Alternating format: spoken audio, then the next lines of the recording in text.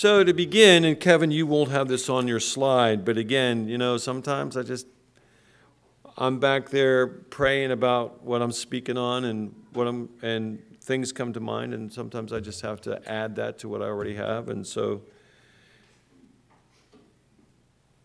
there's this text from Jeremiah.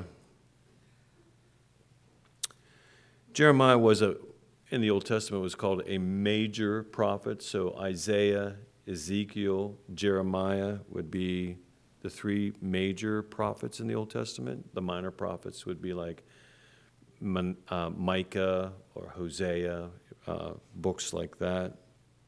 Jeremiah lived during the time of the Assyrian capture of Israel.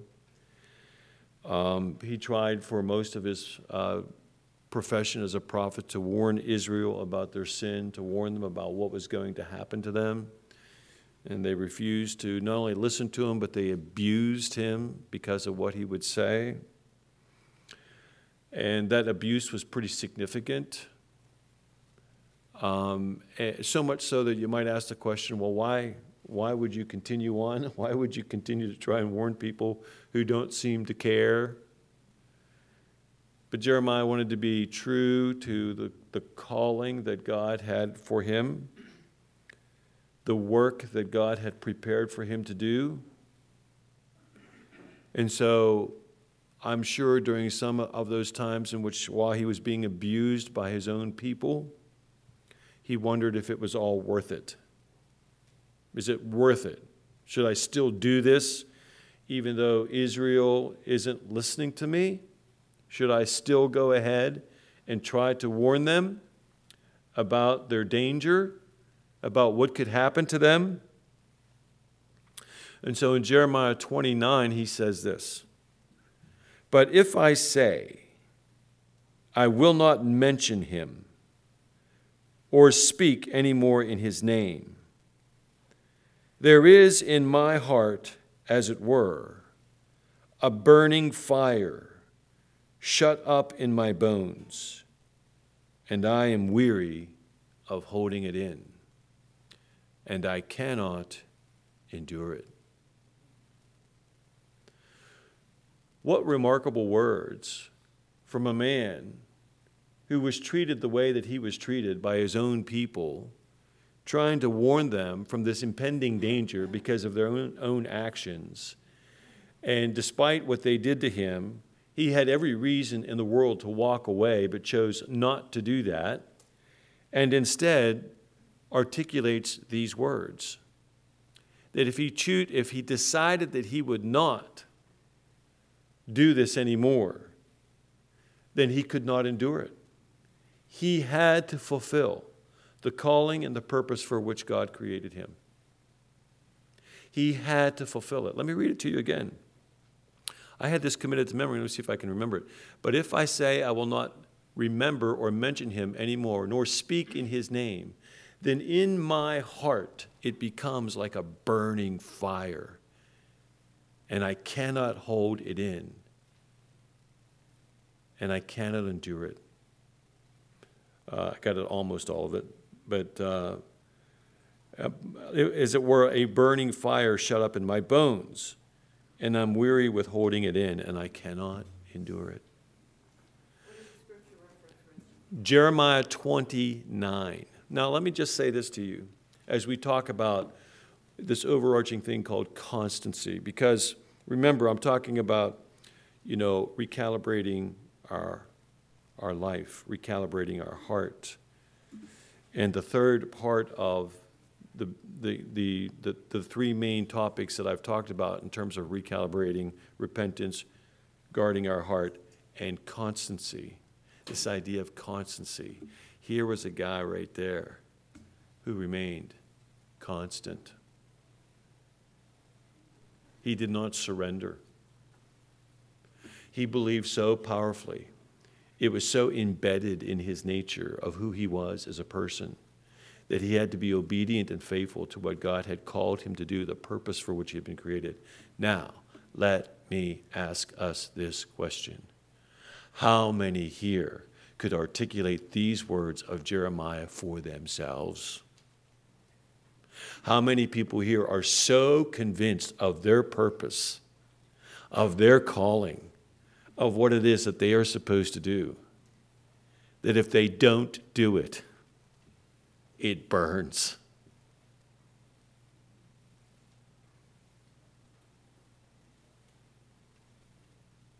Or maybe the first question I should ask is, how many here even know what their calling and purpose is? Let me just say that when we lack constancy of purpose, constancy of calling, of knowing what our calling is, then we are highly susceptible to being diverted in any number of ways, so that whatever we have to offer is minimal. The constancy isn't there. It's a hit or miss thing. So, how many here are convinced that they know what the purpose is in their life, the calling that God has for them? How many here know that? And if you don't know, if you aren't sure, why? When we go to work, is there any confusion about what our job is when we go to work? I mean, you might be confused about some of the minuscule kinds of things, but in terms of like what you've been hired for, I mean, if you went to work and said, I'm always confused about what I'm supposed to do, then either that's a very bad place to work or you get fired.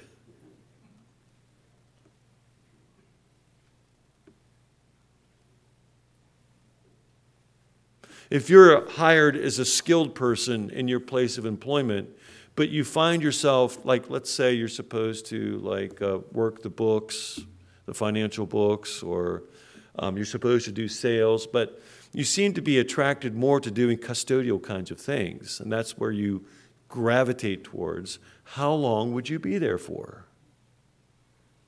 I mean, the clarity that we have to have in our place of employment is pretty clear. The clarity that we have as parents, for example, about what our responsibilities are to raise our children is also pretty clear. And we can't afford not to know what the fundamental responsibilities are for being a parent. But why? Why has the church historically for 2,000 years struggled, the average person? Why?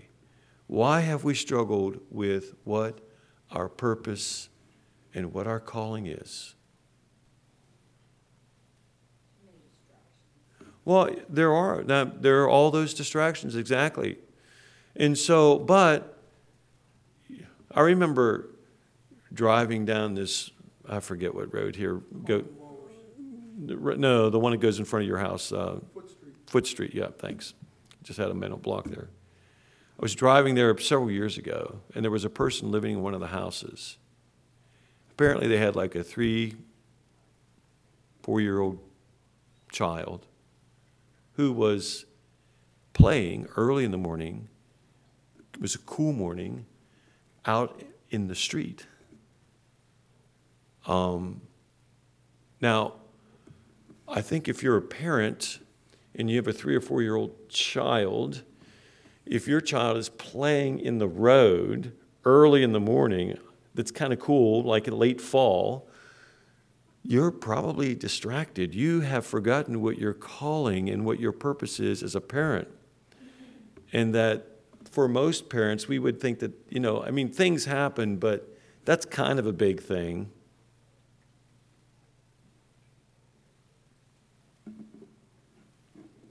I can remember when I was in high school, I was trying to figure out what it was that I should do when I went to college.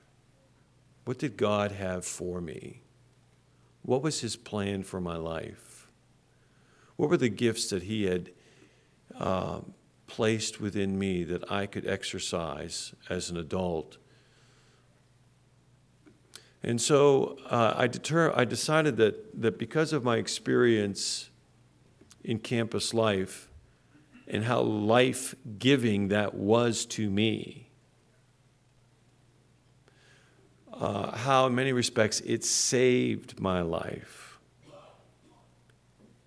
that I wanted to go into campus life or a profession like that so that I could give back to young people that were in similar circumstances as my own.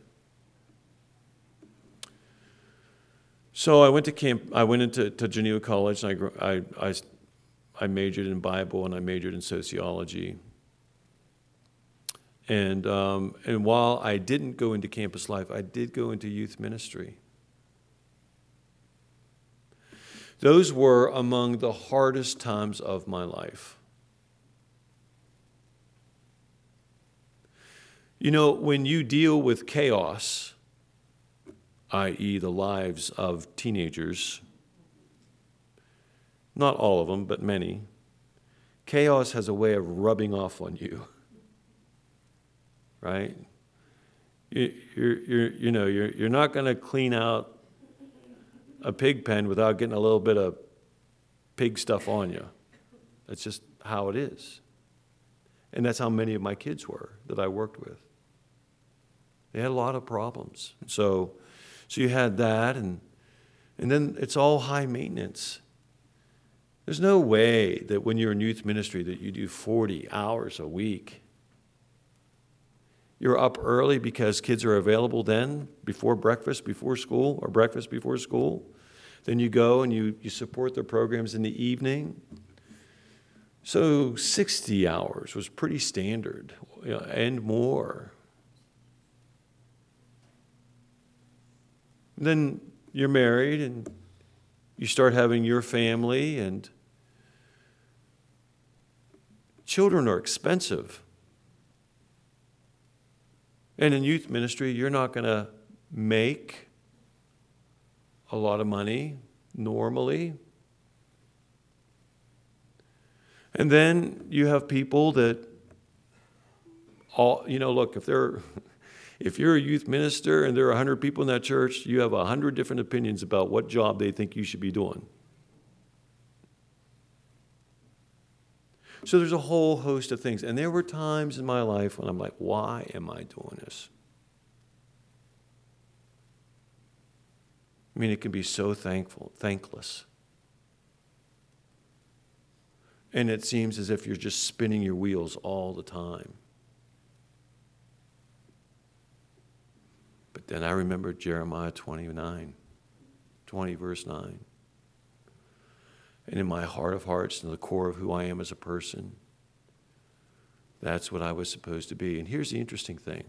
And this is kind of like the backhanded blessing that comes from it.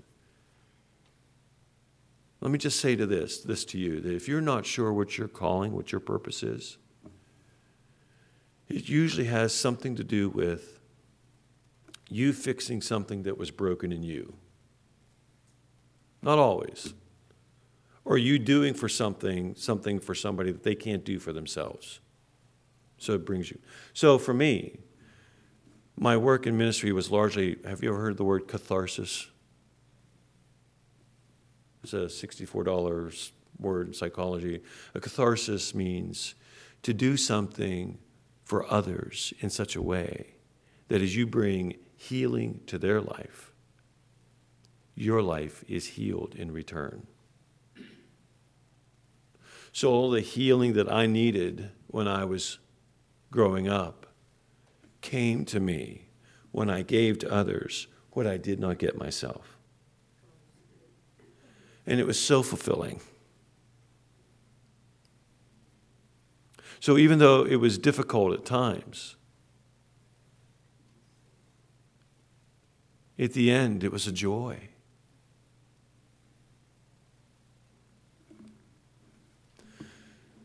So over the course of my life, in my calling, it's been a challenge at times to remain constant because there are a lot of distractions. And you have to punch through those distractions and remember not only what you're supposed to do, but who you are. And let me just say, there is some truth that you always do what you always are. You always do what you always are. And so if you don't do what you are, then it can be a pretty empty and fleeting life.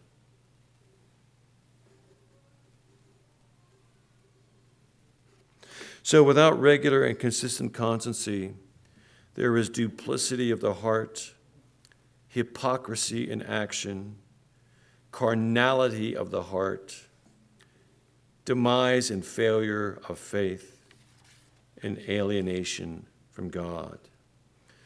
For 2,000 years, the lack of constancy is responsible for almost every judgment in the when you look at the scriptures, the lack of constancy is responsible for almost every judgment in the Old Testament and every warning and admonition in the New Testament. For 2,000 years, the absence of constancy is behind every major personal failure. It is behind every failure of the institutional church, of every Christian who has ever lived, the lack of constancy. And if you don't know who and what you are, and if we don't practice what we are, and if we aren't passionate about what we are, then constancy is a pretty elusive thing. Have you ever encountered a person that had this really strong presence, and the presence was comprised of a person who was just really focused? And maybe not just focused on one thing, but you got this sense in the whole of what they were, that they knew exactly what they were about. And it's like they have this aura that's around them, and you can't break into it. You could never divert them from what it is that they're about. They're that strong. We need to be people like that.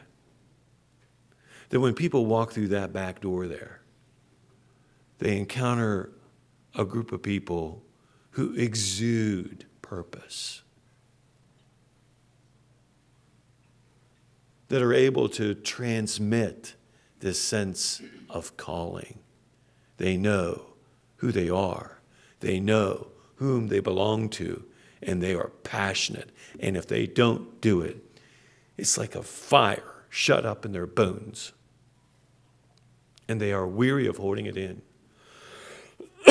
And they cannot endure it.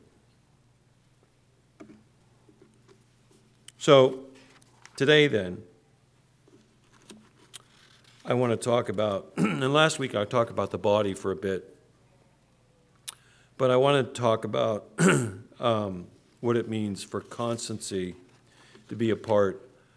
In other words, if we're going to be constant in our faith, what it means for us to be constant in our purpose and calling. So, we've talked so far about constancy in giving God glory, constancy in our belonging to God, constancy in terms of the body of Christ, and knowing what part of the body we are in. When I sent that question to you this morning so that you could talk about it, the 40 minutes of fellowship, we can't afford to have confusion about what part of the body we belong to. We can't afford not to include people who have a particular gift that they bring to the body that makes the body of Christ better. If they really do have that gift. I mean, there are some people who think they have a gift when clearly, according to the entire body, they do not have that gift. Right? Like some people cannot sing. They think they can sing, but they can't sing. You know? And so, maybe some gentle nudging from the body. You point them into a different direction. I mean, we've had to do that some, and that's okay. So there are 6 general principles here, and so we'll be talking about the constancy in our workmanship. The constancy in our workmanship that God has called us to. So we read in Ephesians 2:10. So turn to your Bibles, if you like, to Ephesians 2:10, and this is where we're going to be talking about this particular thing for the balance of our time together.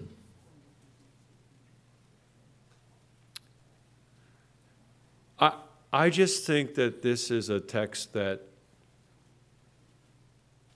you could put on a little card, put it on the bathroom mirror beside the door as you're walking out. This is a phylactery kind of text. This is a text that I think helps to recalibrate us. It's pretty succinct. So the Apostle Paul says in Ephesians 2:10, "For we are his workmanship, created in Christ Jesus, for good works, which God prepared beforehand that we should walk in them." So I broke it down by clause so that it highlights the meaning and the purpose of this text. So we are his workmanship. So what we are is what he has created us. Whatever you are as a person in terms of your gifts, your abilities, your talents, all those kinds of things, those have been given to you by God. And that we take those gifts, those talents, those abilities, and we have the image of Christ overlay it on them. He perfects them. He makes them better. So we are his workmanship. We have been created in Christ Jesus. So that there's this already and not yet thing that when we come to faith in Christ, we take on the blood of Christ, and so we are in Christ in that way. But that's an already thing that's for eternity. But then there's this not yet part where we are trying to become more like Christ while here on this earth. And so the way that God has fashioned us needs to be perfected over into the image of Christ so that we can do the good works. Now you remember John chapter 15, where it talks about the fruit in the vine, and that the vines that are branches, and the branches that have no fruit aren't connected to the branch. Right? So there is this expectation, this outcome where we have to produce or participate in good works so that we produce fruit. And if we're not producing fruit, then it's evidence, could be evidence that we're really not connected to the branch. So, these are important questions to ask. Over the course of our lifetime, what kind of fruit have we produced from our workmanship, from the branch that we are connected to? If you had to list out, and I'm not talking about I led 500 people to Jesus over the course of my life. I'm not talking about just that. There are all kinds of ways in which godly fruit can be produced. That's part of our workmanship. It's all kinds of ways. So what would we say? For we are his workmanship. He made us the way that we are, to be created in Christ Jesus for good works, which God prepared in advance. So you have this sense of God's providence.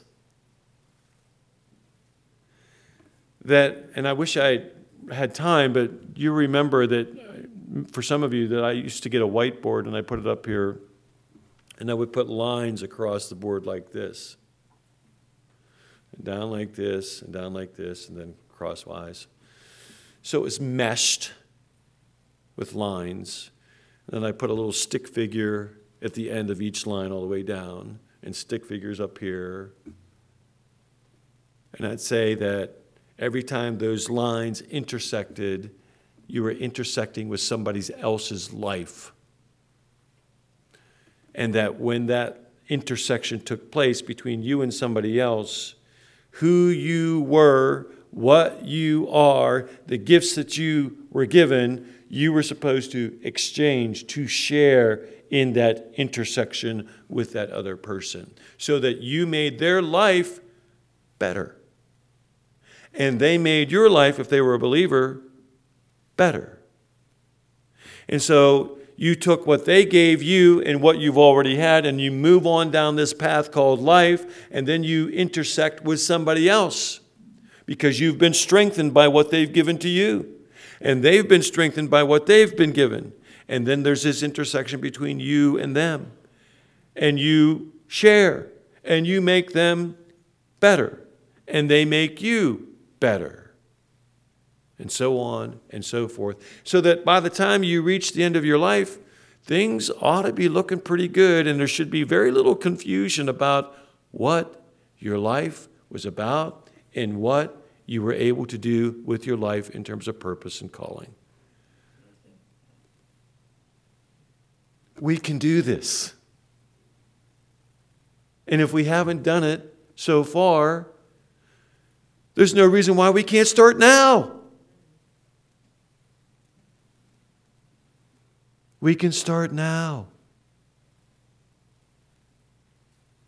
And we can take the sum total of the things that were less than fantastic, and we can learn from those and repurpose those, and God can turn that into something where we can share and we can do in magnificent ways, in the way that He calls us to. For we are His workmanship, created in Christ Jesus for good works, which God prepared beforehand, that we should walk in them. Now, earlier in the text, Paul talks about walking in darkness.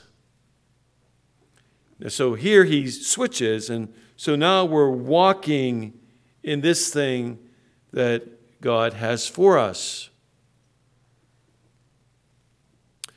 So this sense of walking conveys the idea that we live in them, that throughout the course of our day, it's a primary component of who we are throughout the course of our day, so that we walk in these good things that God has called us to make a difference in our life and in the lives that people brings to us.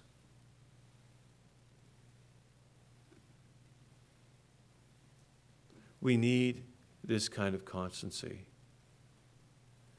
This is the way forward for our own personal growth. This is the way forward for our ability to impact people's lives. This is the way forward for this church to grow as well. This is the way that we embrace the beauty of what God has made us. Now look, I know we all have our challenges here. I have mine. You have yours. Things that are a part of our life that are very difficult and painful for some of us. And so there's only a certain way that we know how right now to how to be constant, how to embrace what it is that we think God has called, those things God has called us to be, ways in which we can serve. I get that. So it's not like any of us here, if we want to change direction on some of this, can hear a gun firing and we're off at 70, 80 miles per hour. That's not going to happen. Most of the great battles that are won in life are the battles that begin with just a skirmish here and a skirmish there that you're successful with, and then you just begin winning some of these skirmishes, and over time, the collective effort of winning those skirmishes means that you win a battle. Did you ever hear I don't know, it's like a little parable, goes like this. For the lack of a nail, the shoe was lost.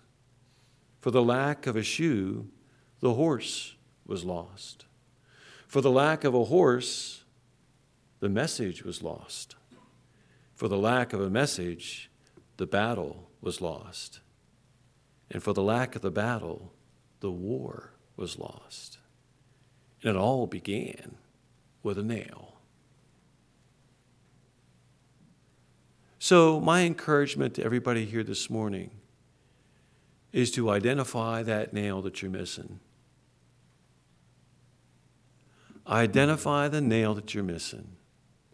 Now, there are probably other nails, and that's okay, but just find the one.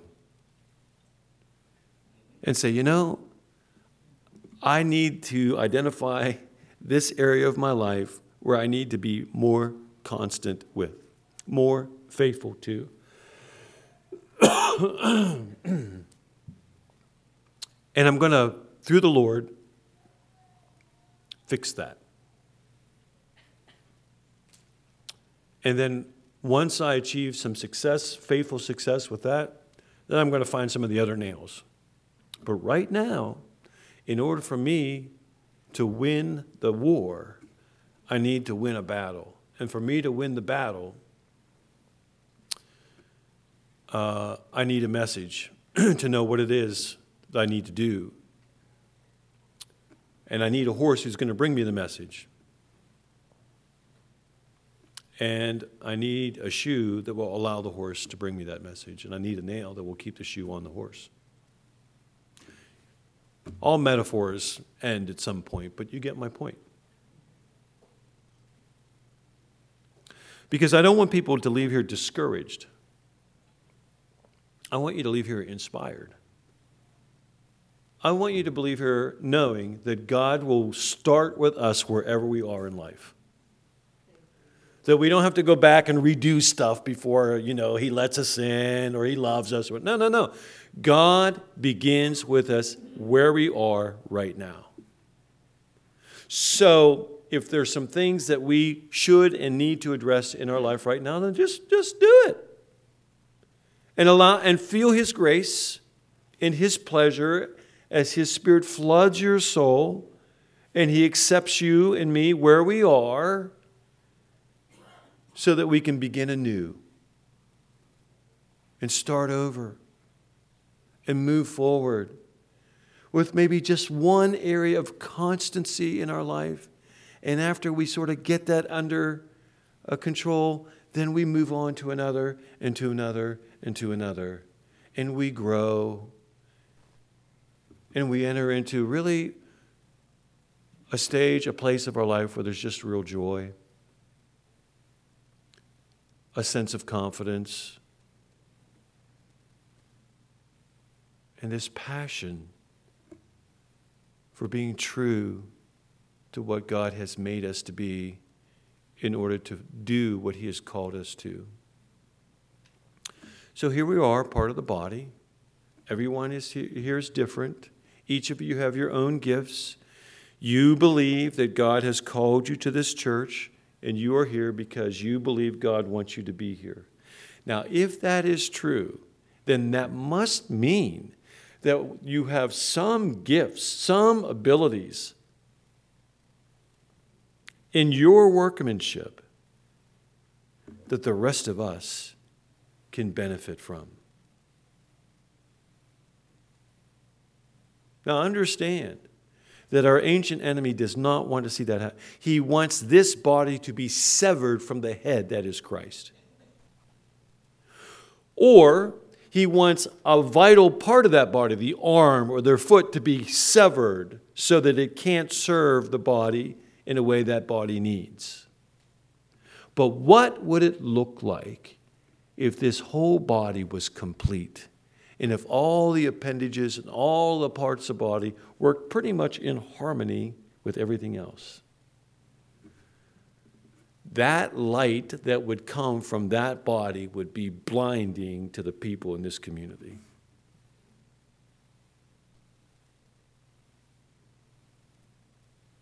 So,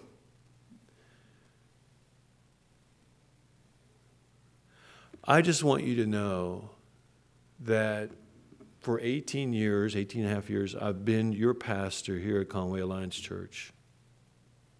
And on more than one occasion, wondered if the Lord had something else for me. But there's never been anything else. He's wanted me to be here. Now, maybe some of you are saying, like, are you sure? I'm just saying, yeah, I'm pretty sure this is where I'm supposed to be. And I love being here. And it's very fulfilling to me and to my wife, Ruth. And we try most of the time to bring to bear our calling and our purpose here. But it's not just mine. It's ours. So I would encourage all of us then to consider carefully what the Lord has called you to, what His purpose for your life is, and for you to take passionate ownership of that, and to live your life out with that passion, and to allow your life to be filled with His direction and His purpose and pleasure. And that we come together as a body of Christ and we figure this out and we move forward. Because God has prepared a work for us that He planned in advance. And in His providence, we are all here. And this is His part of the body. Let's make it work.